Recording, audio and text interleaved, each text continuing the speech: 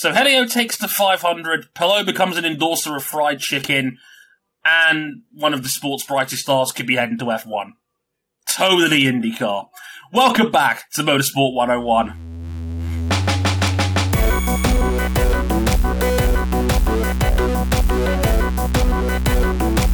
Hey gang, welcome to episode 328 of Motorsport 101. Glad you could join us.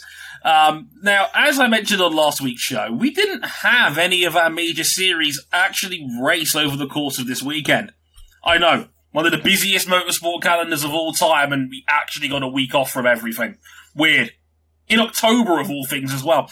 But, to fill the void for this week, we decided to go back and review the IndyCar 2021 season proper. Why? Because it was damn fun, and it's a good time to talk about it, as far as I'm concerned. So, let's go around the horn as always. First up, RJ O'Connell. Hello, sir. Congratulations to Moki Nojiri on winning the 2021 Super Formula Championship. There was racing that happened. Looks like Top Rack Razgadioglu is probably going to win World Superbikes. Probably. Because there's like one scheduled race meeting left, and I don't know how the situation is in Indonesia that's going to allow it. And also, Kyle Larson won a boring race at Texas, but that's NASCAR Texas for you. Yeah. We just have to come to accept this at this point, unfortunately. Mr. Larson is inevitable in the way NASCAR is going this season as he qualifies for the final four of the NASCAR Championship. He can't keep getting away with this. Etc., etc. Also, we have Ryan King. Hello, sir.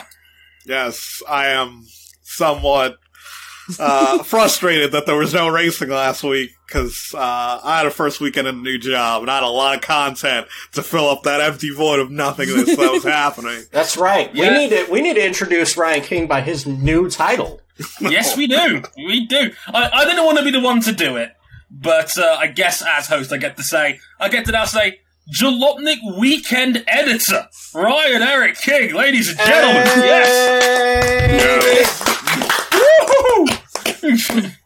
Yes! I feel like a proud older brother right now. It was delightful when I heard it on the news. I jumped up and down at work. It was great. Congratulations, King. You get to...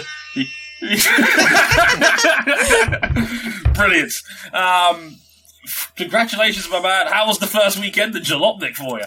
It was chaos. It was pure chaos due to a string of technical difficulties behind the scenes, which I will not get into.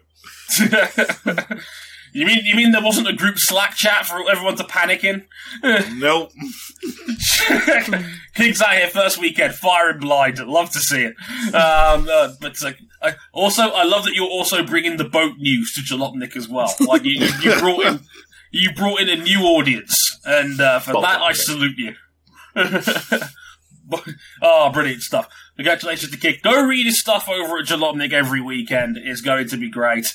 Delighted for him. He's an excellent writer and just all round ridiculously intelligent historical buff, and I'm sure he'll convey that as best as he possibly can on the website. It's going to be awesome. So, well done, King. Congratulations, man. And we're all delighted for you. I'm sure Cam is too. Even though he's not here, he's becoming a Corvette boomer. Officially. He's picking up. Become a Corvette guy. So we get to roast him for that next week. I look forward to that. So we have to call in a guest, and we have no better guest to bring in for an IndyCar race review than Chris DeHarday.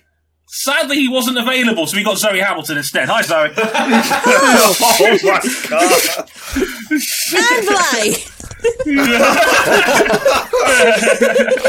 And Zoe, come back. I will say I will be completely unbiased during this whole thing. She says while wearing an Alex Palou hat. Oh, right. Yeah. No, we it's don't the only do merch biases you at all on can this get. Because biases? I did have to... Me? No. Never would have heard of such a thing. Unlikely. You know. King, if you want to get one of your Yankee jerseys out by this point to complete the joke, feel free. No, I'm good. I mean, in my defence, it's also like the only merch you can buy that doesn't cost more in the shipping. Yes. Thanks, IndyCar. If any UK fans are also IndyCar fans, you know exactly what we're talking about when it comes to buying merch off their store and the international shipping costs. It's not quite as bad as it used to be, but it's still obscene, like $35 a time. It's a bit much, to say the least. It was the advantage of me going to a race. Yeah, it helps. It helps. To be fair, my proudest cap, my signed James Hinchcliffe one, is a direct result of you being in a race. So for that, I take tremendous pride in, and my eternal thanks. So, yeah, the four of us are here. Also, RJ, Dodgers are coming for you in the playoffs. I'm going to make this absolutely clear. I've already accepted that this is going to happen. Nobody is picking the Atlanta Baseball Club to be favorites in the series. Not with 20 fewer regular season wins. Not with Georgia sports' professional reputation of coming through in the clutch the way that someone comes through with a case of food poisoning as they rush into the toilet. I apologize for making the show descend into vomit humor. I only mention this because RJ has ribbed me about this ever since this series started, with me being the Dodgers fan in here and him being the Atlanta. You've ribbed me over every game. I've seen our Discord. Do not try and argue this. No, it wasn't targeted. You poked the bear. Okay, I will have my revenge. I poked the bear, and then Cody Bellinger smacked a neck-high ball about 500 feet the other way. I'm glad that he's healthy again. There's no cap. He hates it. He hates it intensely. But without further ado, we'll be getting into the IndyCar season review very, very shortly. We'll be going team by team, up and down the paddock. We'll be talking about their seasons, their drivers, some future plans, etc. It's going to be a fun time. But in the meantime, basically, you can find us before we get into all of that. We're on youtube.com/motorsport101. If you're watching us on there, hi, subscribe, hit the like button, hit the bell for notifications, all that good stuff. We're on facebook.com/motorsport101. We're on Twitter, motorsport_101. And if you'd like to follow us, our personal handles, you can at Harrison101HD, at RJ O'Connell, at Ryan Eric King, and at Wee Zoe down the bottom. If you need Cam, it's CBuckley917. Only fair, we give Zoe a plug. Go follow her, give her a Motorsport101 bump from us. We're on Instagram as well, at Motorsport101pod. You can follow us on there. And if you really like us, you can back us financially on Patreon. Patreon.com/Motorsport101. $5 gets you early access to all of the audio episodes we produce. $10 for the video version, and access to live recordings of the show as they go out in the supporters club of our Discord server. And you can find all those details and much more, including our written content as well, on our website, motorsport101.com. Check that out if you haven't already. Right, without further ado, let's get into the IndyCar season review. Okay, everybody, let the good times roll. So we're going to go team by team here as we go up and down the grid, largely from the back to the front. We get to the big teams at the end, roughly. It's a bit of vibes overall. We'll go at a little bit of a brisker pace with some of the smaller teams that haven't got too much to talk about. But as we go, we'll have a conversation. Now, top of my list when I wrote this up was Carlin. And Carlin was fronted mostly in the 59 car by one Max Chilton. Championship position, 25th. Not great. I know he wasn't in every race. He split the ovals with one Connor Daly. More on him in a bit. Just the one top 10 finish all year. Now, when we were planning this, a certain host on this show insisted to take the microphone first. I'll give you a hint. It's none of the blokes. Zoe, the floor is yours. Chilton has been bothering me for a wee while since he went to Carlin, and I could never quite put my finger on it until this year at Nashville, when he'd done an Insta story in regards to results and then went, "We're a one-car team that doesn't get to do any testing." And it was then I was like, but you're the driver. Where are you when there's not a race on? The UK. And it's like, he missed the race. He missed the Indy GP because he messed up with his timing for trying to come over. Because honestly, he's a good driver. I won't deny he's not a good driver. But the way he looks at IndyCar, it's a holiday. Because you also had, I think when they were in Chicago after the Indy 500, and he posted about his hotel. And again, it was like, this hotel is so much nicer and so much cheaper than the one I had at Indy. And it's like, you're booking a hotel in Indianapolis during the month of May. And you're surprised that the hotel was expensive. Mm. I think when he initially came into the series, he did genuinely want to do well. But it's now clearly hit a point that it's just a thing he gets to do. He gets to spend some time in the sun, and then he goes back to England and makes sure his garden is the grass is all perfectly cut and everything. I mean, the fact that his partner, who is a watercolour artist, she does animals and she does clouds. And the clouds is... what was it when you found it, King? It was like clouds in the UK and the American Midwest. Yes, and I'm like, the Midwest is a huge place, and you've only been to, like, 2 cities. Like... It's thorough. Because you've got, obviously, this year, he's going to come up later, Grosjean. And the way he took it is completely different. Again, we've got Sato will be coming up later, and again, how he's approached, especially during these times, is completely different. I think Chilton really needs to have a sit down and decide, does he really want to race an IndyCar? Or does he really want to try and find something in the UK? Or just make sure his garden is absolutely immaculate? Yeah, it feels like Chilton still thinks it's like the late 60s or the 70s, and he's one of the European part-timers back in the day where it's like, oh, I could just do like Indianapolis, Milwaukee the week after, and then like come back at the end of the year to do Riverside. I don't have to be here in America. Yeah, it's like the line I put in the script was commitment questions, and that's exactly what it feels like. It feels like Chilton is just here on one big holiday where he occasionally gets in a race car, and whether he finishes 11th or 18th or 24th, it just doesn't matter. It just feels so inconsequential. He's decided not to race on ovals, and that's fine. That's understandable, given the added danger that they provide. I will never hold that against someone if they don't want to do the ovals. Mm-hmm. But at the same time, it just feels like he's just there, just spinning the wheels, and it just feels like Carlin's just there to make up the numbers at this point. And that's frustrating. Though, again, I don't fault Chilton for not wanting to race on the ovals, but he drives for a one-car team who want to be in the series full-time. And they only have this one car. The fact that they can't have one driver for the car for the entire season seems absurd. Yeah. Should we also mention that Carlin do have a car in the Indy Lights? And the driver from that left before the end of the season.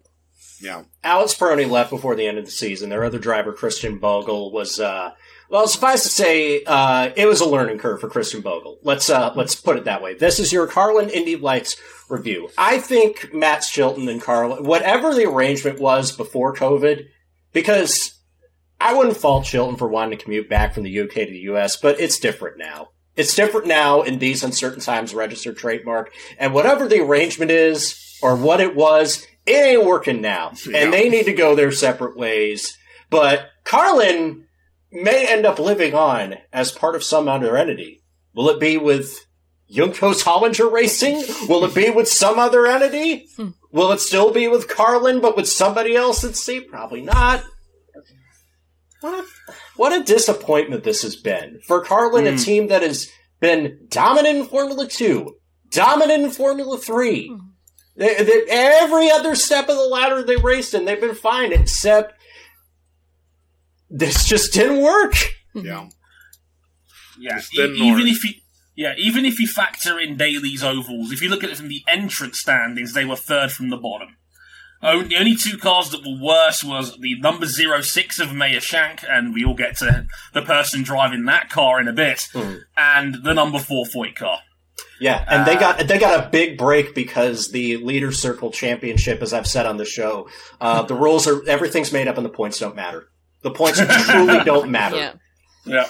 So it's a mess, and it would be a shame to see someone of the name of Carlin not be in the series because it is an important name in many circles of motorsport. But this doesn't work. This is not working. They are arguably the worst independent team out there in this series right now, and I think Yukos has an excuse. They were starting over with a brand new workforce. Yeah. Yeah, and when this project started, they started with the lights team, and Chilton was really good in lights, and it obviously made sense because he was in Formula One. IndyCar was a much different place only a few years ago. Things have ramped up tremendously where Penske don't feel comfortable running 4 cars anymore. We have another 3-car team. The level of competitiveness at the front is so high now that you can't just come in and easily be midfield anymore. Yeah. No, it's a different ball game now, and we talked about it at the end of the season as well. It is a greater time for consistency and quality than ever before at IndyCar, and just being a part-time 1-car team with limited resources and no oval running is a recipe for disaster. And that's what it feels like. And hey, if Juncos buys out that seat, that's a great name to have back in the series. That would be pretty cool to see. We'll have to wait and see what happens with Carlin. No confirmation on that yet, but we'll have to see how they go. Shall we move to a much brighter prospect in the wonderful AJ Foyt Enterprises? Anyone? So we had Dalton Kellett in the number 4 car, 23rd overall. I believe the lowest ranking of all the full-time drivers in every single race this year. Best finish of 12th. And in the 14 car, in what will be now his final full-time season in IndyCar, at least full-time anyway, Sebastian Bourdais, who was 16th in the championship. Had a couple of fifths, including one back at home at St. Pete, but we've been here before with AJ Foyt. It's just not really working for them at the moment. Again, it seems like a familiar tale. Yeah. Dalton Kellett, I'm sure, is very nice and bright student, and he would have an incredible future as an engineer in the sport. This driving thing ain't worked for him. He has an average finish of 21.3. That's lower. That's 0.2 of a position lower than Jimmy Johnson. What? Yeah. Worse than Johnson? Yeah. Oh Lord. Oh man, and he wasn't that impressive in lights. He is a pay driver, and that's pretty much the main reason why Foyt can run 2 cars. But this isn't really going anywhere. This is bad. RJ, correct me. Is Dalton Kellett like the one driver who's like basically, even though he's gone up the ranks, he's never actually won a race? That's correct. I believe he has never won on the road to Indy in his career. 0 wins, and yet he's still here. Yes. Oh no! No, I mean, again, at least compared to Chilton, at least with Kellett, we all know what the story is here. You don't have to read the tea leaves very hard to get what Dalton Kellett is about here. He's a pay driver, simple as that. And if it's keeping Foyt afloat, then so be it. But we're not expecting anything out of him at this point. It's almost a zombie car. That's the feeling that he get right now. But the more interesting thing for me is that we now know that Bourdais will not be racing full-time in the series anymore. I believe he's now going over to IMSA full-time next year. That was made official yesterday that he's going to be driving for Ganassi and IMSA on a full-time basis. He's going to be running part of next year's schedule with Foyt, and that will be his last partial campaign as things stand, which is a sad way for a 4-time national champion to go out, I will admit. I've said it before, he's one of the greats in North American racing as far as I'm concerned, and it's a bit of a sad one to see Seb go out a bit sad on this, especially even more so when it's part-time, because it's just, it's like, hey, Seb's here. Oh, he's not anymore. He's in sports cars now. I mean, one of the things is, what Seb's done with the team, the last time Foyt looked this good was when they had Daly and Munoz. That's the last time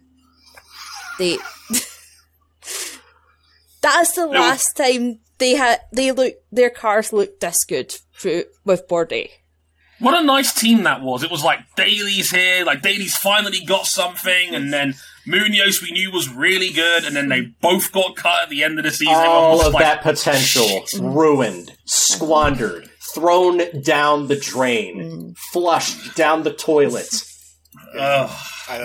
with no courtesy flush. I thought that Carlos Munoz was going to be one of the greats. He was a contender, goddammit. One of the genuinely best dudes at the 500. That in itself was worth having him on for a year because he was an outstanding Indy 500 driver.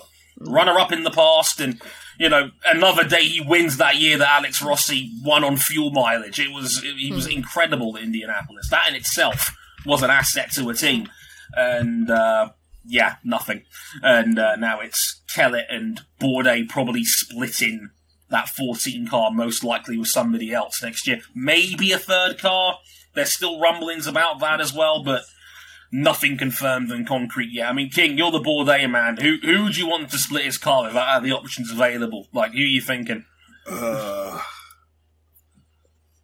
It's not exactly appealing, is it? It's not really appealing. I would hope they go for someone, like, if it's Foyt, I hope it's someone from Lights they pick up. If not Robert McGuinness, maybe. Maybe. I hate saying this, Devlin DeFrancesco.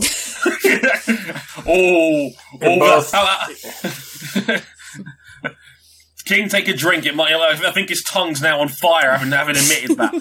It's like an episode of Hot Ones in here. I've got a name that's come up recently.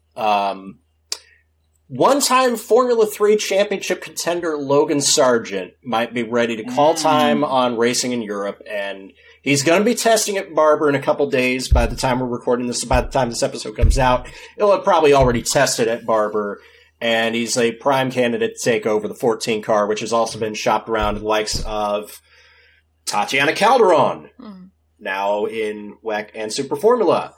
I heard Dan Ticktum's name thrown out there, but I've heard nothing on that since. And could you imagine replacing Sebastian Bourdais with Dan Ticktum straight up? It's the one thing that's appealing about him going to that team is how long before Foyt just grabbed him by the throat and pinned him against the wall and went, "Now listen here, you little shit." Rock bottom! Yeah, just like literally in spring training, we're just gonna hear rumors. Yo, you heard Foyt punched out that English kid? This almost 90-year-old man just rock bottomed Dan Ticktum through the pit box. Not gonna lie, I would pay good money to see it. I would pay UK pay-per-view price. Like, forget Fury Wilder 3. I would pay the 25 quid to watch that fisticuff. That would be fun. Although, my God, like, just the sentence replacing Sebastian Bourdais with Dan Ticktum just makes my brain melt just thinking about it. Oh, dear. But, yeah, a lot of the names being flying around that 14 car. As mentioned, nothing confirmed on the 14 yet. Seb actually took to Twitter yesterday to basically confirm that there is no news regarding the rest of his car just yet. So, that was fun.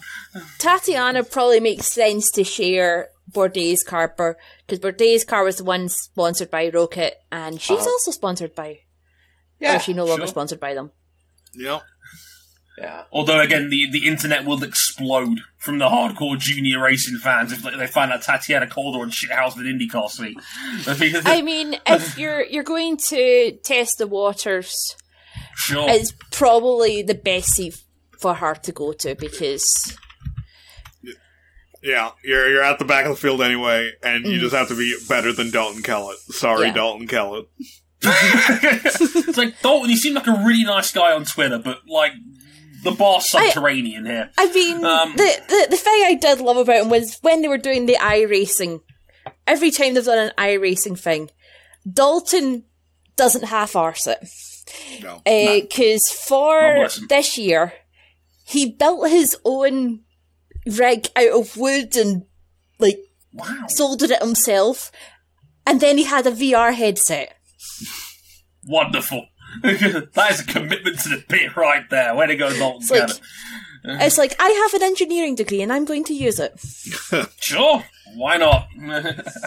Now, Dalton, if you want to give up this driving thing, I hear AJ Foyt Enterprises could use some engineers. Dale Coyne Multiple- Racing. Dale Coyne Racing, everybody, and as I call it now, the People's Champions of IndyCar after at least from one half of the garage anyway. In the 18 we had Ed Jones. He was 19th overall, had a best finish of 6th. And in the 51 car, you know him, you'll love him, Rick Ware. Romain Grosjean. Don't let the championship position of 15th fool you. Let's not forget he didn't race in the ovals and, of course, the 500, but he did have a pair of second places over the course of the season, including that wonderful one at Indianapolis where he was challenging for the win on that occasion and was awesome. So we have to talk about the revelation that was Rogro this year and what to make of his first overall season in IndyCar, folks. Fantastic. Yeah.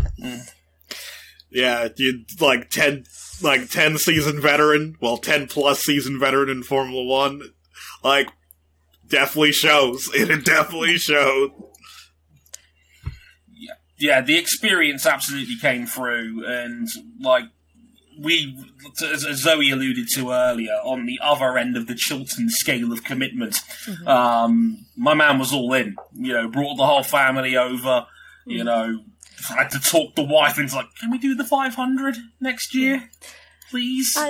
You know, Like, he knew if he was going to do this, he was going to have to make the commitment. And literally lived in a motorhome for half the year. And my man bought himself an RV. Did it the proper way. he bought Raoul. And then, because he done all the testings, he done everything he could. Every track he went to, he got a firefighter t-shirt. Love that. Just leaning into the Phoenix nickname completely at this point. And it great. was, I mean, the thing that really showed that he'd really been accepted, Laguna Seca. Damn that race. Oh. If you ever wanted the complete Romain Grosjean experience, it was the last 20 laps of that race at Laguna Seca. Alternate strategy from Dale Coyne, because we all know they love a good alternate strategy at Dale Coyne Racing. Right. 20 laps, alternate stint tyres, 2 seconds a lap on the field, blistering pace, clumsy incident with Jimmy Johnson at the top of the corkscrew that probably dented him at least a chance at second place. But hey, no one cared because it was Grosjean, it was fun, he was on the podium, and he got a standing ovation and a curtain call on Laguna Seca's podium after finishing third. They love him here. It is actually incredible to see just how many people have gotten on the wagon of Grosjean this quickly. I mean, let's be real here. IndyCar and F1 don't really get along. There's a lot of pretentiousness between both series, rightly or wrongly. So for Grosjean... Yeah, yeah. We hate you. Well, we hate you more. Well, why don't we just... And then it eventually just evolves into, like, hate makeouts. Yeah. Yeah, Right, the fanfic writers get on it. Yeah. We're going the Neo free for that one, folks. It was a big old dick measuring contest, often between two series. So for Grosjean to come over from Formula One, and a lot of people, rightly or wrongly, most likely wrongly, were quite cynical about Grosjean's F1 career in general, the fact he went winless, etc., etc. You know, going over to IndyCar, a lot of people look down on IndyCar as a series, again, rightly or wrongly. But Grosjean took it seriously, made the commitment, And I think people noticed that commitment and respected him for said commitment. And by the end of the season, they love him like he's one of our own, you know? Absolutely. That's great. Yeah. You know, Lord knows it took freaking Alexander Rossi at least a year for him to be fully accepted as one of IndyCar's own. You know what I mean? Romain Grosjean, they just love this dude straight away. And it wasn't even like it was a perfect season because he had some wretched weekends along the way. Detroit comes to mind right off the bat. Yeah. But there's still room for improvement. Overall, it was good. I mean, you could tell he's definitely loving the vibe within the paddock because there was the 4th of July weekend, and it was him, Will Power, and Rinus VeeKay are having this wee barbecue thing in between two of the motorhomes. And Romain had his first Jello shot. Oh, wow. And was then giving us more. Classic. And you then had Will comment on the fact that, like, yeah, they didn't let Roman do it himself because they were using an open flame. Lord. But he had it and Roman wasn't quite sure about it, but it was just the fact that, like, he was getting to hang around with all these other people, like, other drivers. It wasn't the usual sort of F1 paddock. I think the fact as well that you've got a lot of the drivers, their kids are at every other race. I mean, you had when he was pretty close to deciding he was wanting to do it, he turned round to Bordy and went, "Do you know any French schools?" And Bordy went, "Yes," or "Oui." Yeah, it's a revelation, and in a good way. Like, F1's loss has most definitely been IndyCar's game. I put in the next note on my list, will the real Ed Jones please stand up?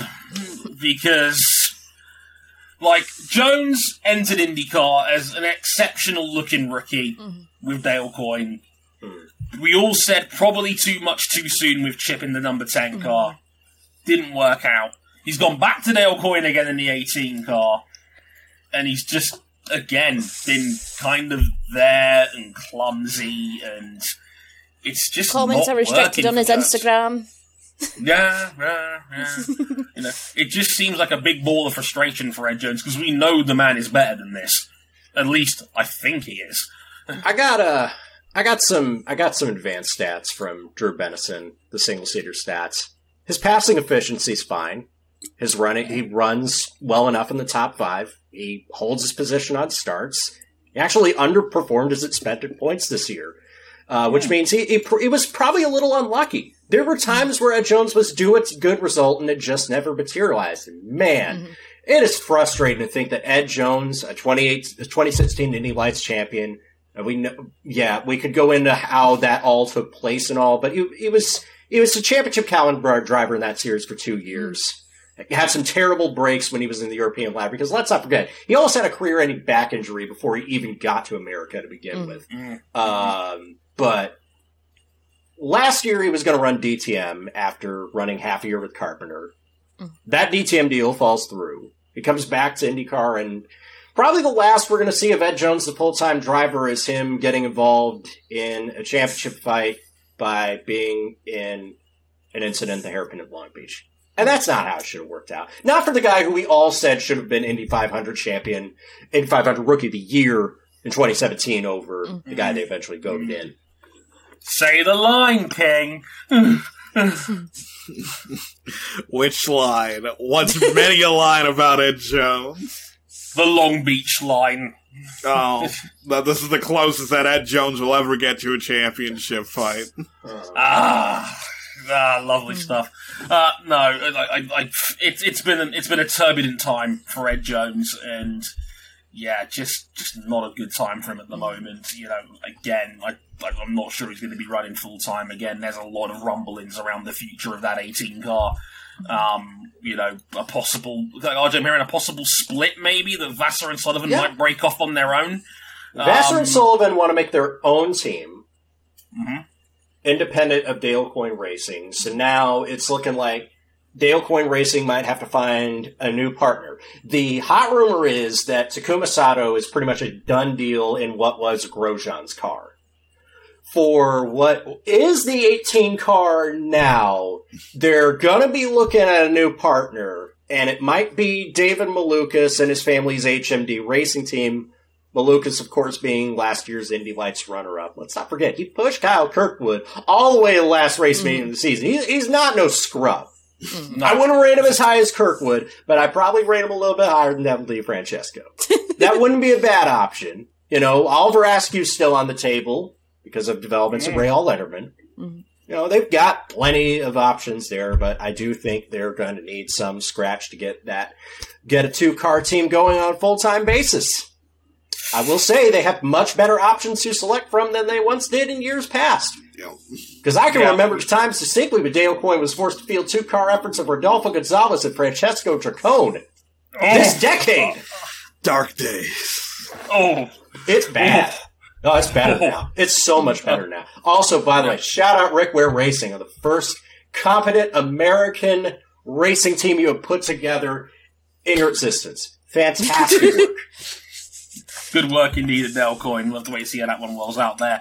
Let's move to Uncle Ed, Oval Master and Space Guardian over at Ed Carpenter Racing. Now, again, we had number 20 car that was split between Ed's oval runs, including, I think, Ed was 5th at the 500 this year. It's just not going to happen for Ed at the 500, is it, poor guy? And Connor Daly that filled in the rest. Daly was 18th overall, didn't crack the top 10 all year in that Ed Carpenter car, which is a shame. But on the 21 car, we had Rinus VeeKay.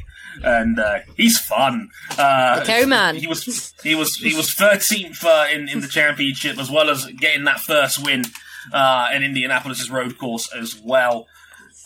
I mean, we kind of have to zoom in on the 21 first, and I think he might still be a little bit rough around the edges, and I think this is only really because I call it Jonas Volger syndrome, where it's like, you had a great, sophomore season here. It's just a shame that some other guys around you had, really ridiculous, young person seasons around you. But this is, a very promising prospect here in Rinus VeeKay, no? It probably didn't help the cycling accident either. Yeah. No. Broke his collarbone in between Detroit and Miss Road America. Came back from Mid-Ohio. After he came back, he didn't finish in the top 10 for the rest of the season, which included 2 wrecks and a fuel pressure failure that knocked him out of the Long Beach Grand Prix. He was as high as 4th in the standings after the first race at Detroit. He dropped to 12th at the end of the season. That's the only thing that's given me this full heaping endorsement of Rinus VeeKay, because his second half of the season was a lot more like what we'd expect from a rookie. But the first half was just spectacular. That pass at Indy in May. And he was competitive in the 500. Made another fast 9. Ran up front for most of the race. Yeah, one of the few guys in the Chevy who can make it work around Indianapolis, and that in itself is a big old ace in the hole for him and for Ed, because we all know what they're really here for. They want that 500 so bad. I think Rinus is a incredible talent. It's just, again, we have 3 or 4 of those now, so it just doesn't feel as special. It's not fair. With Rinus, I wonder how much he would benefit more if he had a full-time teammate, with Ed being in his box, especially for the ovals, because that seems to be where he's very, as good as he is at Indy, he seems a bit. Sorry, I'm laughing because I remember that Connor Daly's sponsor was officially tired of pricks? ? Yes. Yes. I remember this. Dark days. As the kid would say earlier, dark days. Oh, dear. I mean, Rinus is great. That's the best prospect that team has had through its door since New Garden, in my opinion, quite comfortably. Sorry, Spencer. But the 21 is interesting to me. Now, Ed, we all know, is still very self-indulgent. He's going to run his oval rounds because that's what Ed Carpenter does. Yeah. They'll run the third car during the 500, no doubt. Is this the end of Connor Daly as a full-timer? Because it's like we've rooted for Daly for a long time for him to get something full time, and it just when he has gotten these full time opportunities, he's just not quite been there. And he's 29 now. He's not a young man anymore in the context of IndyCar, especially as the sport gets younger.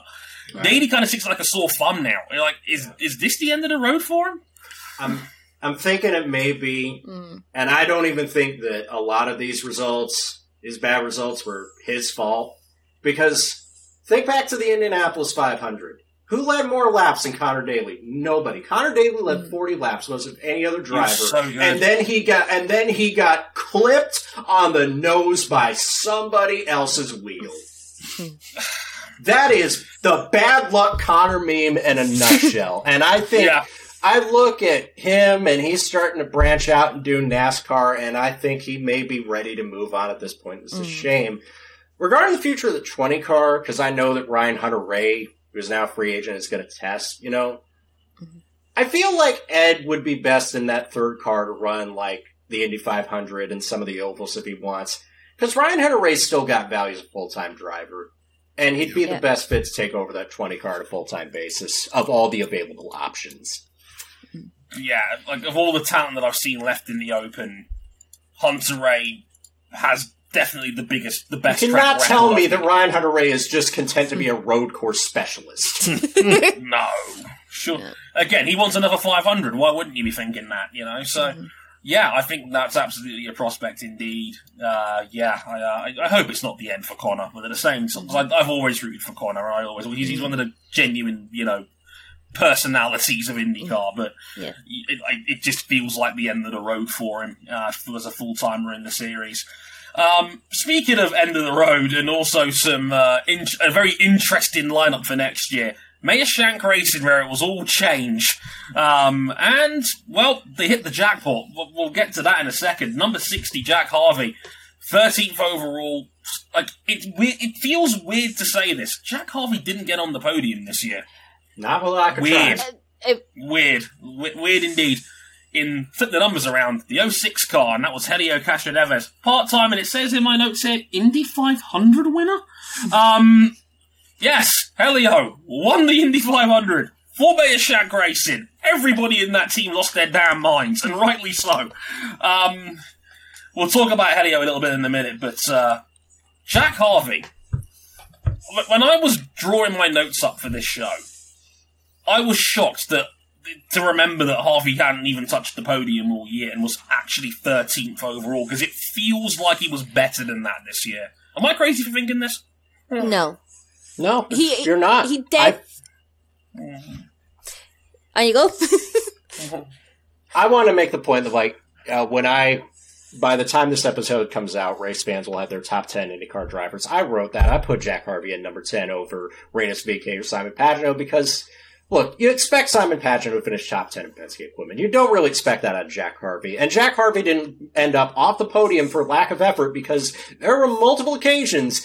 The second race at Texas immediately comes to mind where he at least has a podium in the bag, and then his wheel bearing breaks. Mm-hmm. Oh, I remember that now.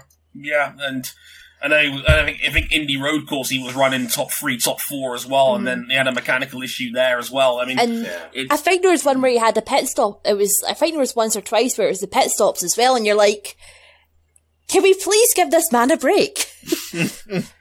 Yeah, I still saw the sad man video of him basically still going up after the race and thanking every member of the pit crew for all their hard work, because that's the sort of person that Jack Harvey is. He's one of the nicest dudes in the paddock, is what everyone has said. I don't think the results tell the full story with Jack. I think he's he's one of the most improved drivers in the series over the last 2 or 3 years. And he finished the year hot. 4 top 10 finishes in the last 5 races. Just what you need to impress your new bosses as you're hitting the free agent market and going to another organization. Yeah, we got the word. It had been an open secret for a little while now, but it was finally confirmed earlier this week. He will be in the 45 car at Rahal Letterman Lanigan Racing full time next year. That's a coup for RLL. I think that's a very nice 3-car team. We'll get to the number 30 driver in a minute, but just trust me on this one. It's a good team.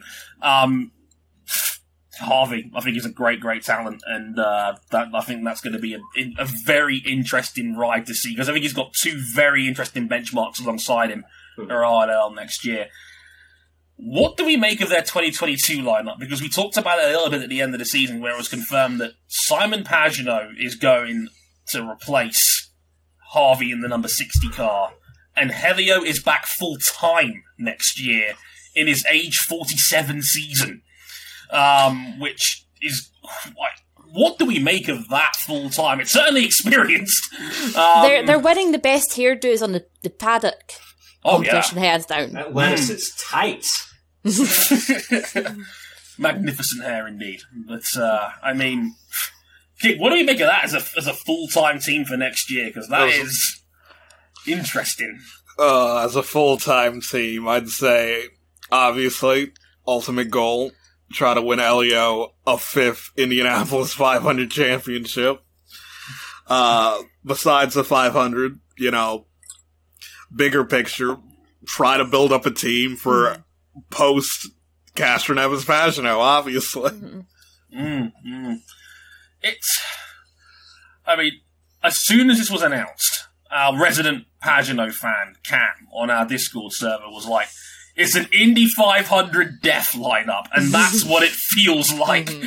If you were drawing up a list of active runners in the field to win for you a 500 in a 2-car team, I think those two guys would probably be in your top 5 or 6 picks. Yeah. It's if you're going into this purely with the intention of defend the 500. Oh, it's more than just defend the 500. This is untrodden ground. No driver's ever won the Indianapolis 500 5 times. If Shank is able to do that with Castroneves, they're going to be around forever. They're going to be able to get sponsorship regardless of Elio even being at the team. Yeah. Michael Shank is a big Busch Light guy, right? That's what he ordered after he won the 500. I have a feeling that Busch Light would give them a long-term 50-year sponsorship deal at this point. Move over, Auto Nation and SiriusXM. We want in on this gravy train.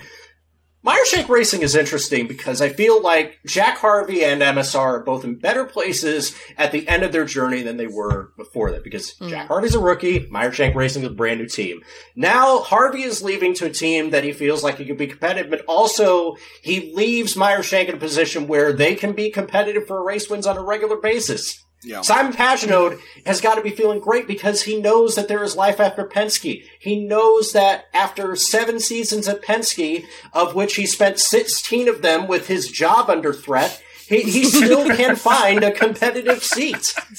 And it'll give him an opportunity to go back to sports car racing, which is the thing he loves to do on the side. I don't know if Helio Castroneves is going to finally win a national title. Probably not. I've seen his results in the other 500 races. They weren't great. But, it's another year of Helio Castroneves around for a full season. And who doesn't love that? Probably not going to get him an SRX next year, though. The little things. We'll just have to make do. Listen, we'll probably get James Hinchcliffe on commentary. It'll be fine. Sad face. Arrow McLaren SP. Now, if there was ever a tale of 2 seasons, Arrow McLaren SP probably fits that bill more than any other. In the red corner, the number 5 car, Pato O'Ward, 3rd in the championship, led the championship on multiple occasions throughout the year, 2 wins as well, including that barnstormer in Texas. Incredible season. On the other end of the coin, the blue corner, the number 7 car of Felix Rosenqvist. 21st overall? What the hell? This was a bizarre Arrow McLaren SP season overall. I know for Felix, it was a mitigating factor. He took an injury in Detroit, of course, and missed significant time through that. But even when he was healthy, this was not a great first year at him for McLaren and Felix. But we'll get to him in a minute. But Pato O'Ward. Oh man, if there was any doubts at the end of last season, this man is the real deal. My word, what a talent. Box office. Tremendous. Really great dude. Fantastic driver.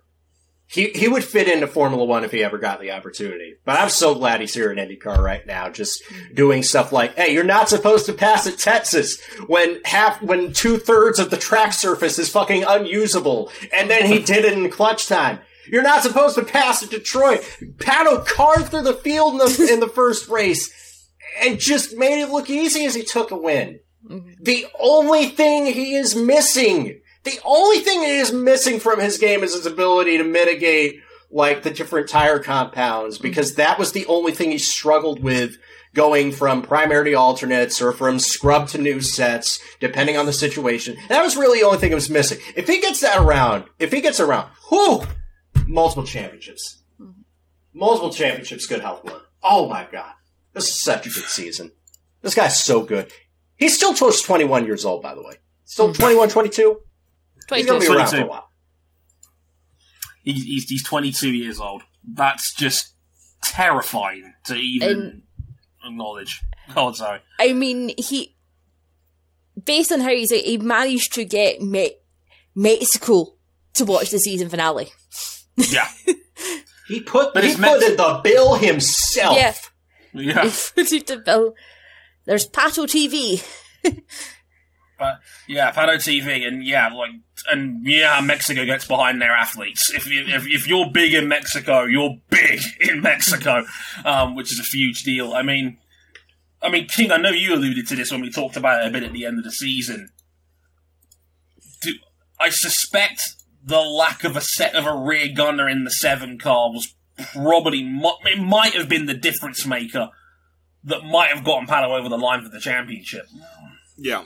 That, you can have a second driver not only to get data and help the first driver performance-wise, but tactically out on track, it would be nice to have someone up near the front with you to help take points off title rivals. And Felix let the side down in that regard. He didn't finish in the top 5 all season. And we know Felix is better than this. We saw it in the 10 car. We thought, hang on. Like, they might have something in the 10 car last year with Felix. He was challenging Dixon at times. He had, wins in his own right. He thought, okay, they might have something here. Then was like, oh, he's going to McLaren. Okay. And, yeah, from day one, it's not been great for Felix. It looks like he's going to get a second chance next year. Yeah. But, I mean... Don't say. It should be noted that, I don't know where it's how McLaren set up their Indy cars, but Pato seems overall he can drive them pretty well. Okay, that's what I'm right. He can drive them really fucking well. Yeah. But Askew struggled last year, even before his accident, or he was sort of getting the hang of it, and then he had his accident, and then never really. And Felix, again, I don't know, maybe it's just with how they set up the cars, you really need to have the more... Pato has got that very overly aggressive, I'm going to make 20 million moves with the steering wheel and you're not going to know how I'm still on the track. And I don't know whether for the more smoother drivers, it's not as easy to handle. And that's part of where the... I would have a different stance where at that point you're kind of asking whether it's not the second driver of the team, whether Pato's just that fast and that good and McLaren are the team that are actually struggling. Mm-hmm. Yeah, I was going to say maybe it's a Marc Marquez situation where he's papering over the cracks or mitigating some of their weaknesses as a team because yeah. Pato very you look much around seems... besides Pato, people were struggling. Mm-hmm. Pato very much seems to be one of those drivers where there's an issue with the car, I can still drive it. Yeah, he's definitely someone who could drive around a lot of issues, and I don't think Felix was able to do that this season. This was shocking. Leave the injury aside. He didn't make the fast sits until Nashville. Christ. He didn't finish in the top 10 till that Nashville weekend. We know how silly that race was. Because the thing is that makes me think that it is largely on the team is it was like this before the rebrand, where Schmidt-Peterson really struggled across both cars, and then you just put Patricio Ward in, and suddenly he's doing really well. Yeah. True. Hinch on the ovals when they had Lena Gade on the team. Robert Wickens all of a sudden being really good in the first year he was there. There's been consistency issues with Schmidt-Peterson for a while. Certainly. And this might be a carryover from that. Good season, Taylor, and the boys and girls at Aaron McLaren SP, but there's clearly more on the table here. If they really do want to be talking about championship contention, like really, really challenging for the title, then I think some more work may need to be done. Yeah, but hey, they gotta get some more engineers. They gotta get some more people. And they're thinking of starting a third team. They're testing Nico Hulkenberg. Nico Hulkenberg has changed his tune on IndyCar. He's interested now. He's going to be testing one at Barber. Maybe he's going to be the third driver that helps turn all this around. Or maybe this is just like a third car that's not going to perform as well as Patricio Ward is. Who knows? And all we know for sure that if Nico joins, then Felix has to get a co-carry from Pato in order to be able to look Nico in the eye. Oh boy, I'm glad. Boy, Kevin Magnuson's probably glad. He's thinking, glad I'm out of this one. No kidding. Look, if you wanted to bring over an F1 guy that can give you a good baseline, there are a few guys I would rather take than Nico Hulkenberg. Sergei Sirotkin. Last year. Stop it. Rio Harriato. No, really, stop it. Rahal, Letterman, Lanigan Racing, everybody. They're next up. And, this was a season that looks a bit like most RLL seasons. Graham Rahal in the 15 car was 7th in the championship, had the one podium this year. We had Takuma Sato dropped off a little bit this year, was 11th overall. He didn't get on the podium at all this year, again, which is a bit of a minor surprise. Sato was always good for a couple of those a year, you'd feel. But not this time round. I mean, again, when I was doing the notes for this team, there was one great big red cross next to the Indy 500, I think is where the shortcomings for their season was most felt. Would that be fair to say? I agree. Yeah. Graham Rahal had a car that stood a chance at finishing in the top 5, and the wheel came off. It literally came out, and it was the only blemish on what was otherwise another consistent... not the most spectacular, but he's consistently able to get points, is Graham Rahal. And that's pretty much been his story ever since the Universal Air Kit era started. Yeah, he had the car, he had the strategy. It seemed like it was going to be his year to get his face on the Borg Warner, but no. We forgot a tire.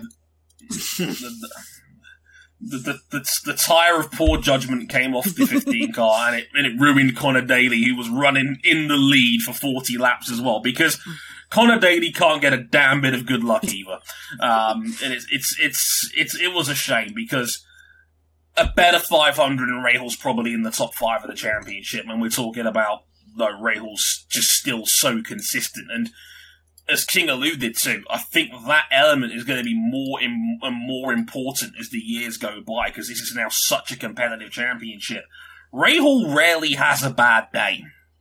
Not really doesn't have a bad day anymore. He just, the problem might be he maybe doesn't have the ceiling that some of the other guys in this series has now, but the floor is still incredibly high with Graham, and that might be enough in this new era, new-ish era, I guess you could say.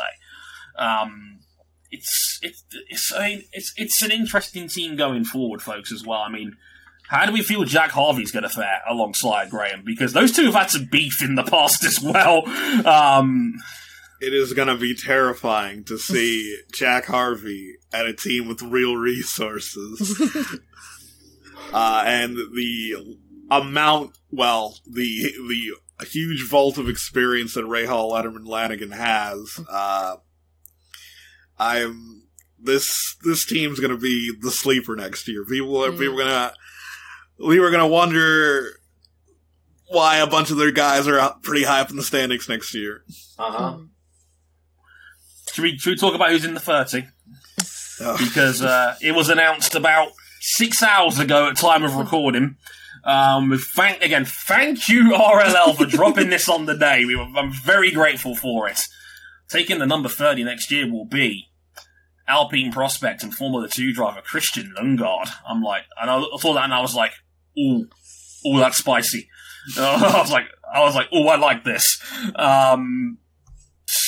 We all saw him at Indy's road course earlier in the year when he stood in, and I think that qualifying session where he put it in the fast six at the first attempt probably did more for his stock than the previous season and a half he'd done at ART in Formula 2.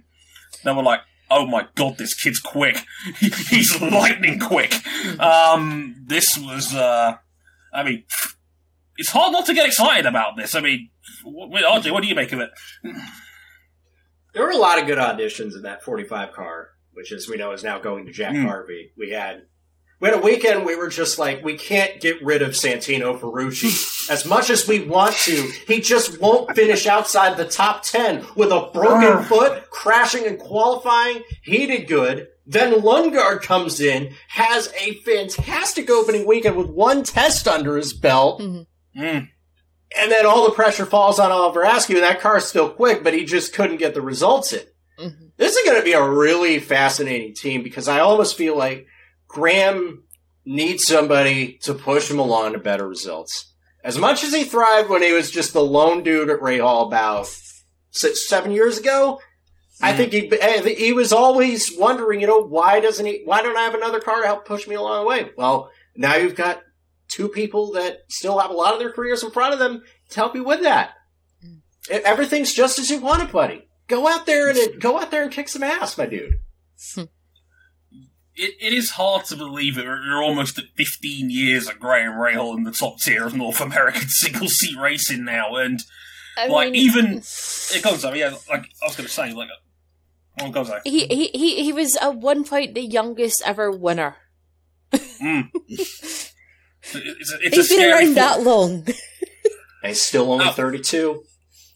Yeah. I was gonna say, he's done nearly 15 years here now, and half a decade ago he was the best man in the championship in a Honda, and he was on his own going up against the biggest and best the series had, Juan Pablo Montoya and Scott Dixon.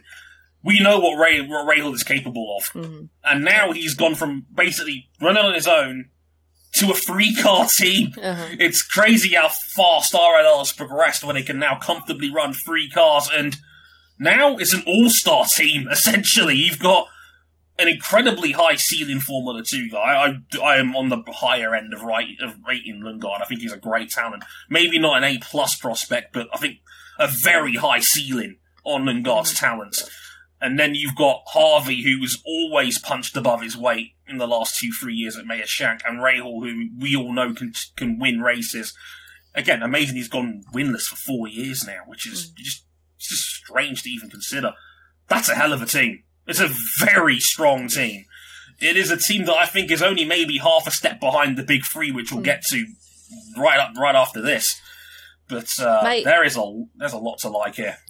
My favourite fact for this new lineup is the average height is 6 foot and 0.33 inches. Oh boy! Jack Harvey are 5'10" short. 5'10", which, as they would say on Oversimplified about Napoleon, it was average height for the time. He's average height and he's 5'10". Not a fair fight. Gabby Chavez out here looking with his eyes over on the side. Let's get into the big three. Let's start with Penske. Yes, we're surprised that Penske is getting mentioned this early on as well. Don't ask us how. But, the fleet was the fleet, but just overall, a strange season for Penske. Joseph Newgarden was championship runner-up in the end. Second straight year of him finishing in runner-up. 2 wins on the year. We had Scott McLaughlin in the 3 car. He was 14th overall, Rookie of the Year overall, the only man to finish every single race in IndyCar this past season. A pretty good rookie year from him. We had Power 9th overall, did get a win at Indianapolis's road course. He's almost tradition for Power at this point over the course of the year. Got to win at Indy somewhere. And Pagenaud, who was one place above him in 8th, had a couple of podiums, but went winless on the year in the 22 car. Folks, on a sliding scale of disappointing to complete unmitigated disaster, how are we evaluating Penske's season here? Mild disappointment. It would have been disaster if Will Power missed the Indianapolis 500, and thank goodness he got in. Of course, it didn't end up going much better after that. I mean, I listened to because I love the fact that you can listen to it on the radios through the app. If you don't already have it, download it. But Will spent half the time having mental breakdowns. He snapped at Detroit. Oh, he snapped to Detroit, but even before that, the first Indy Grand Prix, when he didn't make it, he was mad. And it was that kind of we haven't seen this Will since he was fighting with Dario for a championship. And it was this whole thing where he's got the skills, but it's just, if something could go wrong, it was. It's like, Marco Andretti has left, therefore Will has inherited his incredible sense of luck. That's the only way I can explain it. Yeah, this was it's a strange time at Penske overall. I mean, on one end, you've got Joseph Newgarden, who you could make a case is the best all-round driver in the series. Like, he is a superb driver, and we know he has been now for, again, better part of half a decade. My man got shit hot in the summer, and he should have had 3 wins in a row. He cashed in one of them, ironically, in the one race I was working on location at the time. And he had to hold on by the skin of his teeth to get that one, too. If that gearbox doesn't break at Road America, you're probably looking at a 3-time champion. It's swings and roundabouts, because that was a race that was won by Alex Palou, because of course it was. And Newgarden is still so goddamn good. And then around him, you've got Power, who I don't know if we're entering the twilight of Power's career. It's a strange one. He certainly was probably below his expected points mark and was unlucky, certainly, over the course of the year, but he is also now in his upper 30s, and I'm not entirely sure if he's got the temperament to maybe over an entire season win a title. We saw cracks. He's still quick, but we saw cracks. I mean, look at Mid-Ohio. That was clumsy from Will. That was an unexpected level of clumsy. And Nashville. Yeah. Oh, yeah. Yeah, it was... Nashville was, if you were a teammate, you were getting taken out. And they're now downsizing to 3 cars, because Pagenaud will not be replaced. I also wanted to talk about this as well. Like, is this downsizing going to put more pressure on McLaughlin? It's going to help put more resources onto McLaughlin, which is going to be good for his development, because we've said this multiple times on the show. He has a very scant single-seater experience going into this IndyCar season.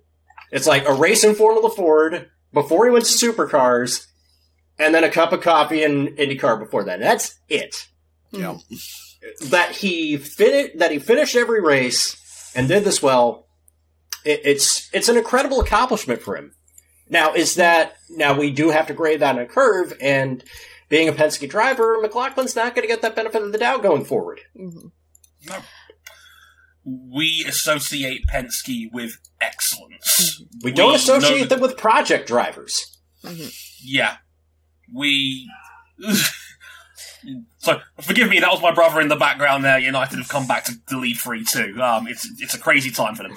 No, it's a strange... I mean, we associate Penske with excellence. In their heyday, they were winning 10 races a year.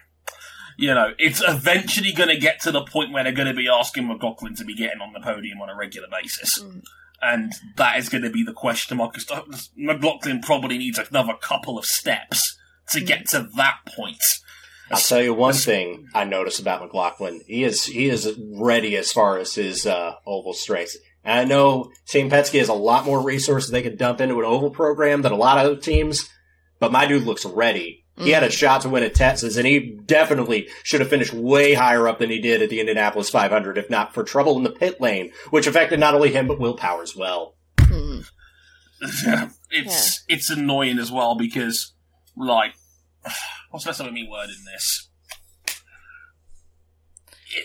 He's going to take another couple of steps forward. He's going to want podiums and race wins, and I'm not sure he's going to be on that level, and it could end up being a similar situation to where Pagenaud was, where he's always going to be under pressure to perform, because now you've got Will Power, one of the best ever in the series, and Joseph he's on a long-term deal.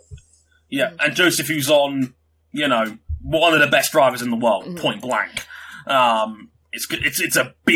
It's a big talent ceiling there he's got to climb up to fit that bill, and that's what worries me about McLaughlin's situation. I want to see him do well, because I think he's an exceptional talent. Yeah, we named an award after him before he even got here. Exactly. It's going to be interesting. I mean, as well, you mentioned the ovals as well, RJ. The Indy 500 is now a serious weakness for Penske. Like, they just don't get a car up there now. I'm not since Pagenaud won it, 3 years ago now. Like, it just feels like this is an anchor for him now. And it's the most important round of the championship as well, because again, Joseph wasn't really competitive at the 500 this year. We'd be talking a much different story if this race was a lap longer. Simon Pagenaud feels like probably could have won it because he drove from the back to finish third. And the year before that, Joseph Newgarden salvaged a top 5 finish out of it. They've got to figure out something.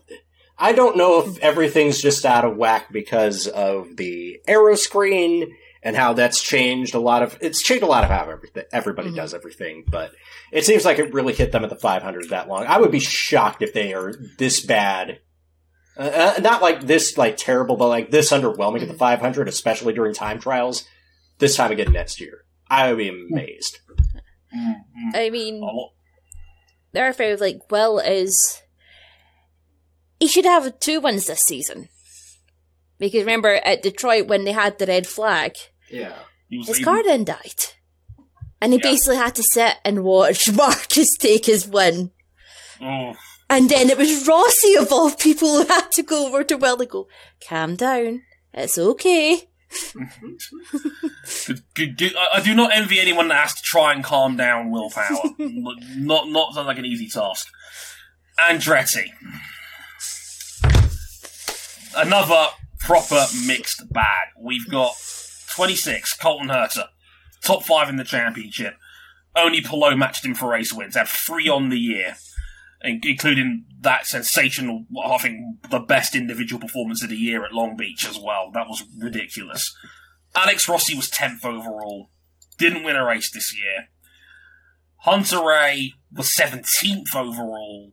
Didn't get on the podium this year. He struggled in what we now know is his last season at Andretti after 12 years there.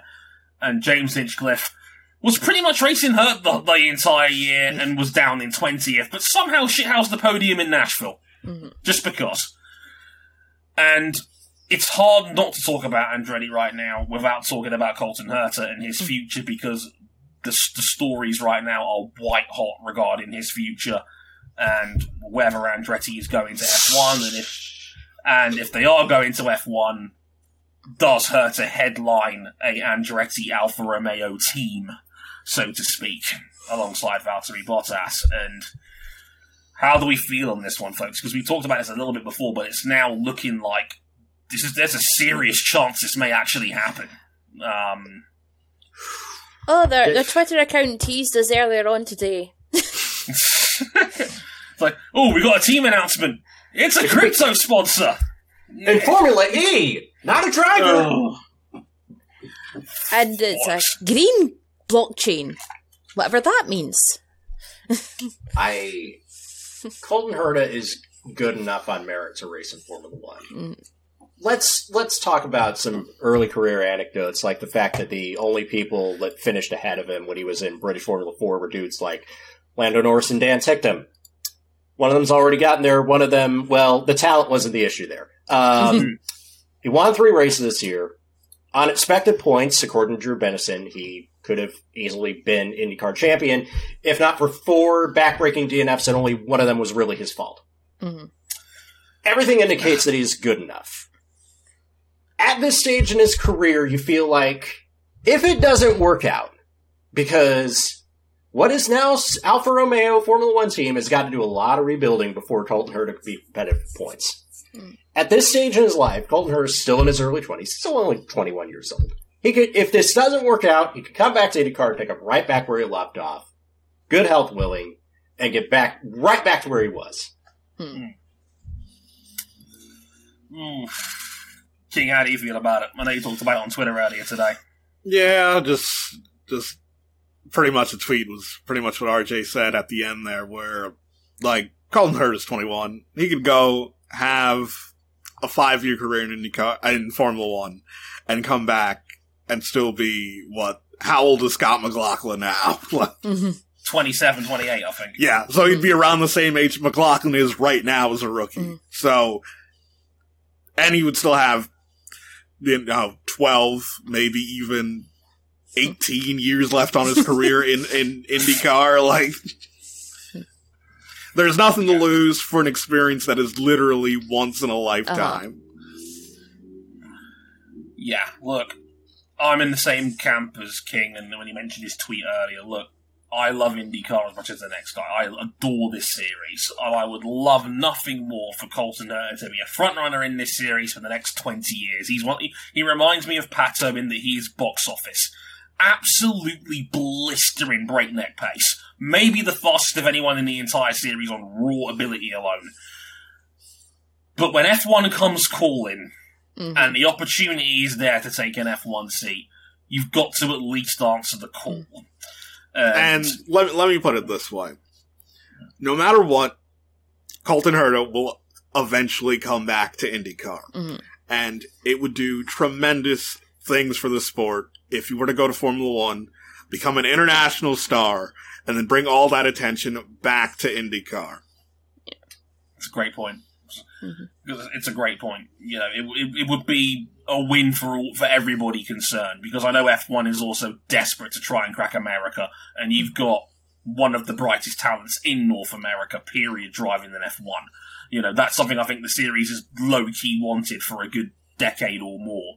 You know, they want an American star. They're trying to crack the American market. They're not going to Miami by coincidence. They're not trying to force it. They're not trying to go to Los Angeles by coincidence. No. Don't you mean Las Vegas, RJ? Las Vegas, yeah, that's right. Big difference there. I know we're trying to erase that certain casino chain from our minds, but we gotta acknowledge it. Look, no, the plan is we knock down some buildings and we can do Long Beach again. This is what we're not about to do. No. Look, what we're about to do is knock down some buildings and do Caesar's Palace again. King. The Did plan Josh is Walcott hack you? we're going to put up buildings in the parking lot of Allegiant Stadium, so that way we can turn Allegiant Stadium into Caesar's Palace 2.0. This is not a Formula One season review. All of it. It's a hard conundrum, because, damn, it would suck to see Colton Herta have to finish down in the teens every weekend for the rest of his Formula One days. But it's a good opportunity. I get it. It's a flick. I would love to see Colton Herta in F1. If it's competitive, he's even better. But he's got nothing to lose, especially because he come back in IndyCar.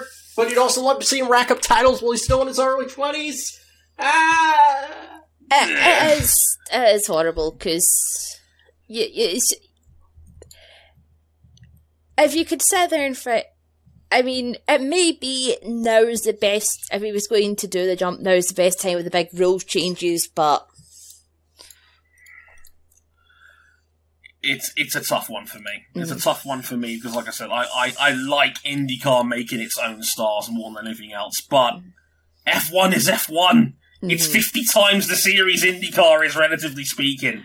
And it would be a huge win for F1 if you get Colton Herta in there in some capacity with the Andretti name, a name that people know. And if they could somehow manage to pull this together in the most optimal scenario, it's incredibly exciting. I mean, you'd like to think that, based off his own experience, Michael is the whole reason he's doing what he's doing is to try and give Colton the best chance, so that he doesn't have the same situation that he had. Granted, there were other factors with him, such as not wanting to move a young family, and certainly if he was only going to be doing one season. Yeah, I wouldn't think he's coming from it from that particular angle. No, but I think it's that right now, in terms of marketing and investment, international sport has never been higher than it is now. Like, even high-speed yacht racing's getting a big investment now. Thanks, like, it's they're that's because it's Ben Ainsley. Not because of but, like, in terms of the opportunity to go from millionaire to billionaire, this is the perfect opportunity for Michael Andretti. Yeah. Yeah. He's not going to get a better chance than this one. Well, by the way F1 is at the moment. Yeah. And, it's hard not to dodge that. And he's now got the perfect way to get money to help fund it. Yeah. With that new sponsor. With that new sponsor. Get it through totally legitimate means. And, the funny money. And yes, with F1 trying to crack America right now, and yes, there is another American team. There isn't a team with the racing heritage that Andretti has. If they were to be in F1, every American company would want to sponsor either Mercedes or Ferrari first, and then Andretti second. And being pretty much ahead of half the grid in terms of, desirability is really huge. No, that's huge. No, that's a very good and you point just as stick well. Mario just to hang around the paddock. Yeah! Who doesn't love Mario's present? Yeah, Right. we're gonna have the non-executive chairman card game. Just Mario, Alan Prost. Brilliant. Love that role. Just get Mario in a cool hat and everything's sorted. Right. Called her. We've got to talk a little bit about the rest of the team real quick. Honestly, would it be fair to say that Colton Herta masked a lot of issues amongst Andretti this year? Colton Herta, if he comes to Formula One, he's going to have to get spinal fusion surgery for carrying that entire organization on his back for 2 damn years. Yeah. Let's talk about it. Alexander Rossi looked better this year than he did last season, but it's clearly not what we've come to expect from him back from 2017 to 2019, his prime. We know Ryan Hunter-Reay's in decline. We know James Hinchcliffe drove a whole year hurt in physically and hurt spiritually at the way that his last job ended. We've talked about it a number of times. It's, it's kind of bad when your satellite team, Meyershank Racing, is out here clapping your cheeks every week. Yeah. With the same technical resources.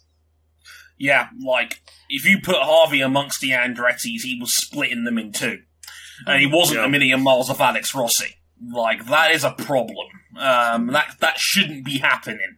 It's a bit like a feels for Ducati in MotoGP when the Pramacs are outdoing the factory team on occasions. It's not the best look in the world. Do not let Tardosi jumping up and down fool you. It's not good. And it didn't at Long Beach, based on some of the comments that Rossi came out with after the incident in practice, it doesn't look like it's going all that well in the background between the drivers. No. It looks... We've talked about this a little bit in the last couple of years. There seems to be genuine tension in that camp, where it feels like it doesn't feel harmonious. I think Alex Rossi's gotten more and more grumpy as the years have gone on at Andretti. Well, yeah, he's got a long-term deal and his results are tanking. Yeah. And it seems like within the team, all the attention and focus is on Colton Herta. Where pretty much Colton Herta is Mario's other grandson. Bam! Yeah. It feels that way sometimes, doesn't it? Because all the talk has been on... Because we first heard the Colton F1 rumours back in April. No. So this has been... It's been... it's been the year of Colton Herta being the vocal point of Andretti, even more so than last year when he burst on the scene and won races. This actually felt worse from that standpoint, because it's like Colton's been associated with the big things that Alex Rossi wanted in Formula One half a decade ago. Yeah, pretty and much. It's now like, Colton's the guy now. When you're Alex Rossi and you're seeing the team literally trip over themselves to try to fulfill all the dreams that you had, but for another dude. I mean, one of the things is, since they've brought in the aero screen, he doesn't seem to, I don't know whether it's just, maybe it's a driving style thing, but he's one of the drivers that hasn't seemed to been able to adapt to it. Yeah, considering that in terms of experience with the IndyCar, he already had less experience than a lot of the other guys. And he spent most of his time before this in, European single-seaters. Now he moves over to a heavy American single-seater, made even heavier. And it certainly affected him. Definitely. This feels like a changing of the guard. We've got Romain Grosjean coming in the 28 car. It's already weird seeing Grosjean in yellow. It's incredibly strange. I was getting so used to him in purple. Yeah, purple's a cool colour, and now he's in the yellow of DHL. It's just weird. We got Grosjean in the 28. We don't know the 29 yet. I mean, we were teased today thinking it might... Surely it's Kyle Kirkwood. I don't think the tease was going to be that.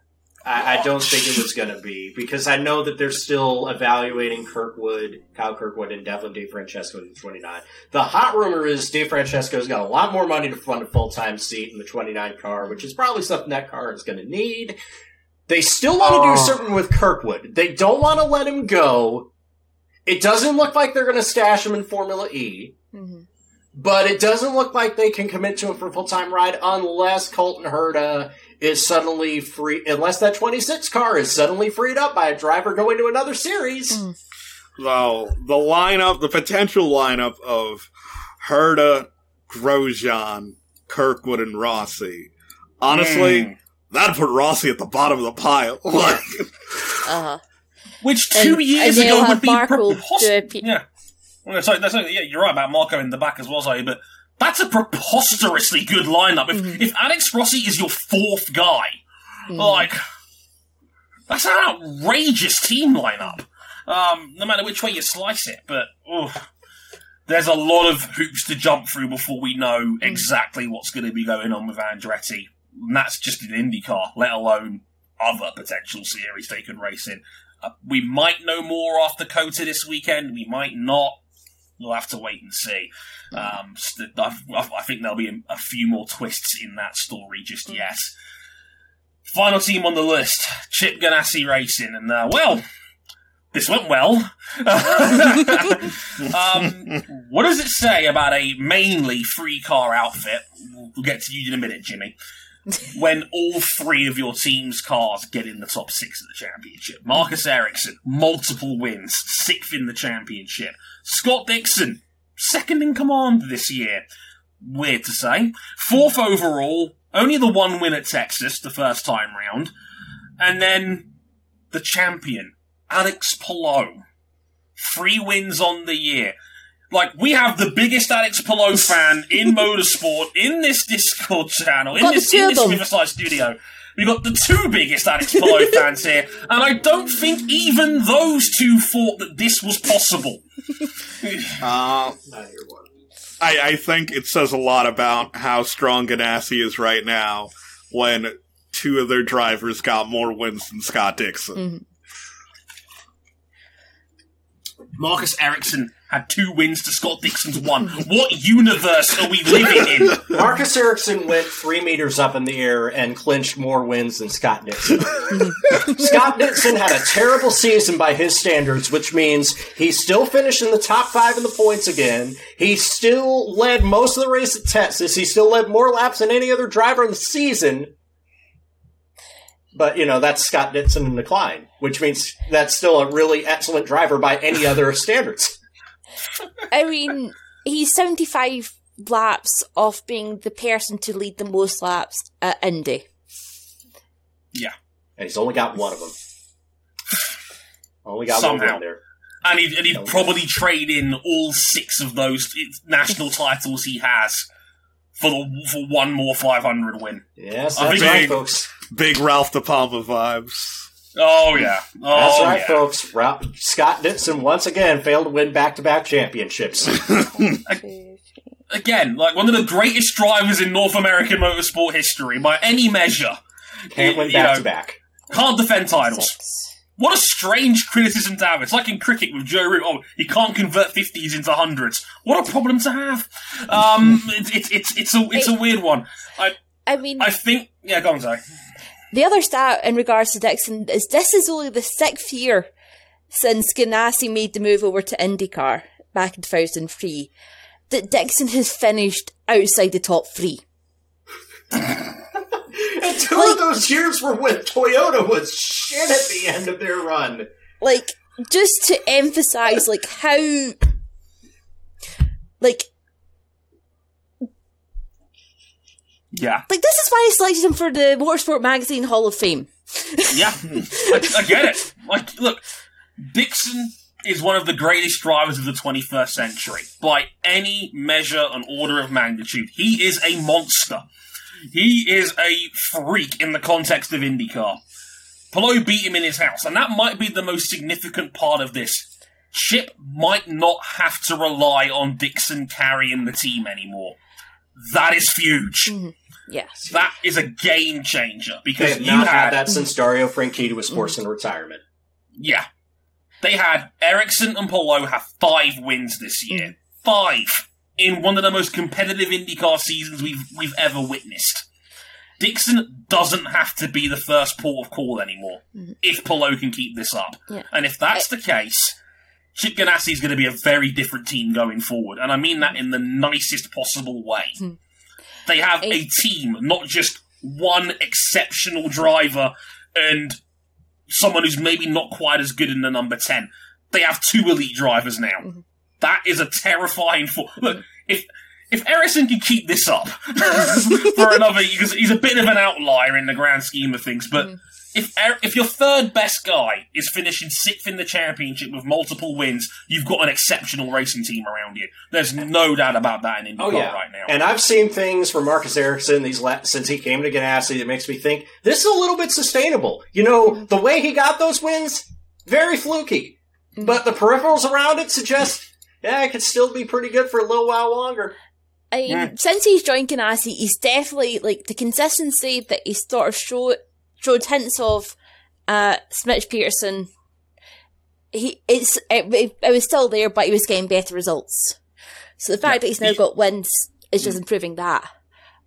But there is clear sign of significant improvement, and that's about as much as you can ask for, especially from your number 3 driver. You know, if that's happening for your number 3 guy, again, you're in excellent shape. There's no doubt about that. You've got Dixon, you've got Palou, you've got Marcus Ericsson, and Jimmy's here too. We all love Jimmy. Helmets for everybody. And he's a rookie again. He's a rookie again. He'll be taking part in the 500 this year. That'll be a big deal. Just having Jimmy Johnson take part in the 500 is a huge deal. There'll be a lot of people tuning in for that. That has been the end game of this whole Jimmy Johnson IndyCar experience. Because we know the end game was not like finishing in the 20s every weekend and spinning a couple times at every road and street course race. No, it's Jimmy Johnson getting to run the Indianapolis 500.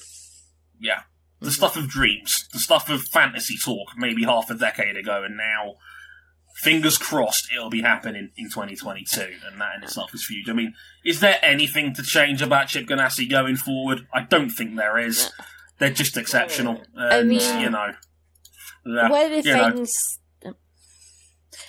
One of the things, when they done the testing at the start of the year, apparently Dixon knew there and then that they'd finally... Apparently he himself knew they finally got someone who could compete with him. Wow. Which says something if you're just doing testing and he's like, you are the one. This is a man who had Dario Franchitti as a teammate, and it was like, Dario was good, you know, Felix was okay. This kid, this chicken He's had man, Dan he well can drive. like he had Dan Weldon as well. Like, he has had, like, and Tony Kanaan as well. Like, he has had great drivers, proper teammates. And since Dario, like, after his last championship, after that, Scott Dixon went back to being the only guy who was winning for Ganassi. Yeah, last year, Felix won a race as well, but Dixon won more still. This is, like, the first time in his entire IndyCar, like, or the first time since Dario, that he's had teammates that could actually, like, compete with him. That he's not had to sit there and go, yes, I am competing against Penske. I'm going to have to hope the other Honda cars are good because my teammates are shite. And now he may not have to have that problem anymore. And that might be refreshing in itself. That, my friends, was IndyCar in 2021. And what a fun time we had. And said it before. It is like I sing MotoGP's praises on a regular basis on this show. I will let you in on a little secret. I've already sent my ballot to Jason that IndyCar is my series of the year this year. This was just a fun as hell season to watch and enjoy and witness. And yeah, like I look forward to the future of the series and the parity that it looks like is coming through, the young talent that now more than belongs, and seeing where the series goes from here, because this was great. I really enjoyed it. I think one of the other things that made this season really good was just, like, you had, like, the wee side story where when Pato was taken on by Red Bull and Red Bull were trying to figure out how they were going to give him enough points to be an F1 driver, and they sent him to Super Formula. And Alex was like, you speak Spanish, I speak Spanish. Yes!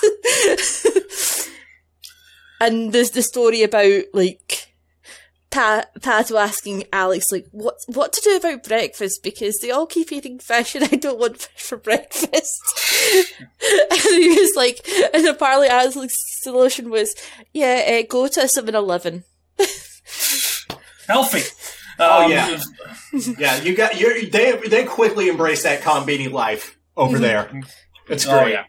It's great. But it was, and that's the little parts of IndyCar like that is what often makes it so the two of them were so happy for each other when they were doing well, and even you had, like, when Pato finally got that win at Texas, one of the first people to go and congratulate him was Colton. The youngsters are nice. It's a nice vibe. So, next week, Formula One, Hamilton and Verstappen beating the shit out of each other. Great! I'll be there! Yes! And RJ will be there as well. So say hi to RJ if you're going to be at COTA this weekend. Say hi to RJ if you're there already. We mentioned it on Twitter as well, but be there already. It's a doubleheader next weekend. Formula One, the American Grand Prix, the Circuit of the Americas, now with extra bumps. And MotoGP's season continues at Misano. We didn't even really mention this. Valentino Rossi's 44th and final race in Italy. Yes, and speaking of doubleheaders, the W Series has a doubleheader to end off their year. And right now, their championship is in a dead heat, a tie at the top between Alice Powell and Jamie Chadwick. Let's go. Well, at least at least that one driver isn't in that heat since she's not able to compete. Yes. Ira Sidornikova is not going to be there this weekend because she's from the Russian Federation and her visa was denied. Fucking hell, man. Jesus, that's brutal. So yeah, big weekend in motorsport. W Series finale, Formula One at COTA. You know, MotoGP, first championship match point for Fabio Quartararo this weekend. A win at Misano wins him the championship. It is as simple as that. Any finish ahead of Francesco Bagnaia wins him the championship. Also, as mentioned, Valentino Rossi's final race in Italy, which is a strange thing to even say after all these years. You'll be able to see the flare smoke from space. Oh, yeah. Oh, there will be... Do not let the attendance limit of 10,000 fool you. Not happening. Like, this is a once-in-a-lifetime event. It is going to be yellow as far as the eye can see in northern Italy. Trust me on this. This whole time we'll all be there. Yeah. It's going to be fun seeing all that happen and then Fabio completely piss on the bonfire with his world title celebration if he wins it, which is quite likely. Although Can Bagnaia did the double to keep the title alive till Portimao. We'll have to wait and see. But yeah, all of that and Formula One at COTA as well. That's bound to be fun because Lewis Hamilton loves COTA. So that's going to be interesting. All of that and will be talked about on next week's show. But thanks for listening to our IndyCar season review. I've been Trey Harrison. Fez, you can find us one more time. YouTube.com/Motorsport101. Facebook.com/Motorsport101. Instagram at Motorsport101pod. Our personal handles on Twitter at Harrison101HD, at RJ O'Connell, at Ryan Eric King, at WeZoe. Check out Cam as well at CBuckley917. Website motorsport101.com.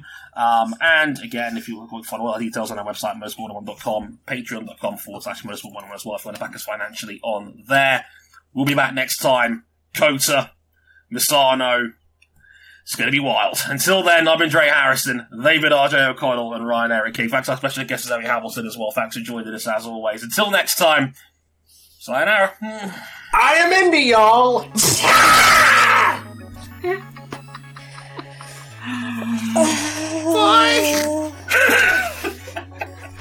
Honestly, I'm My just ears having are a bleeding. wholesome bite. Bugger. I'm just happy my wholesome bag has got all the fried chicken he wants.